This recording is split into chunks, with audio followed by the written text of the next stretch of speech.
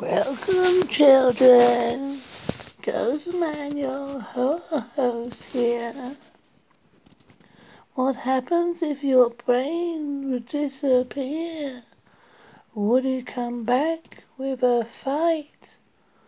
Would you be doing crosswords without hands?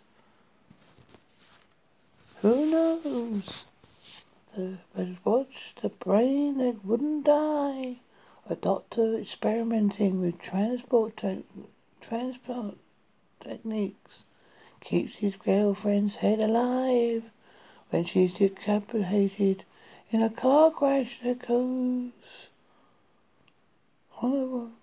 goes hunting for a new body. Oh. Director Joseph Green, year 1962, made in USA, 82 minutes long. The brain that wouldn't die, my friend. Ha ha.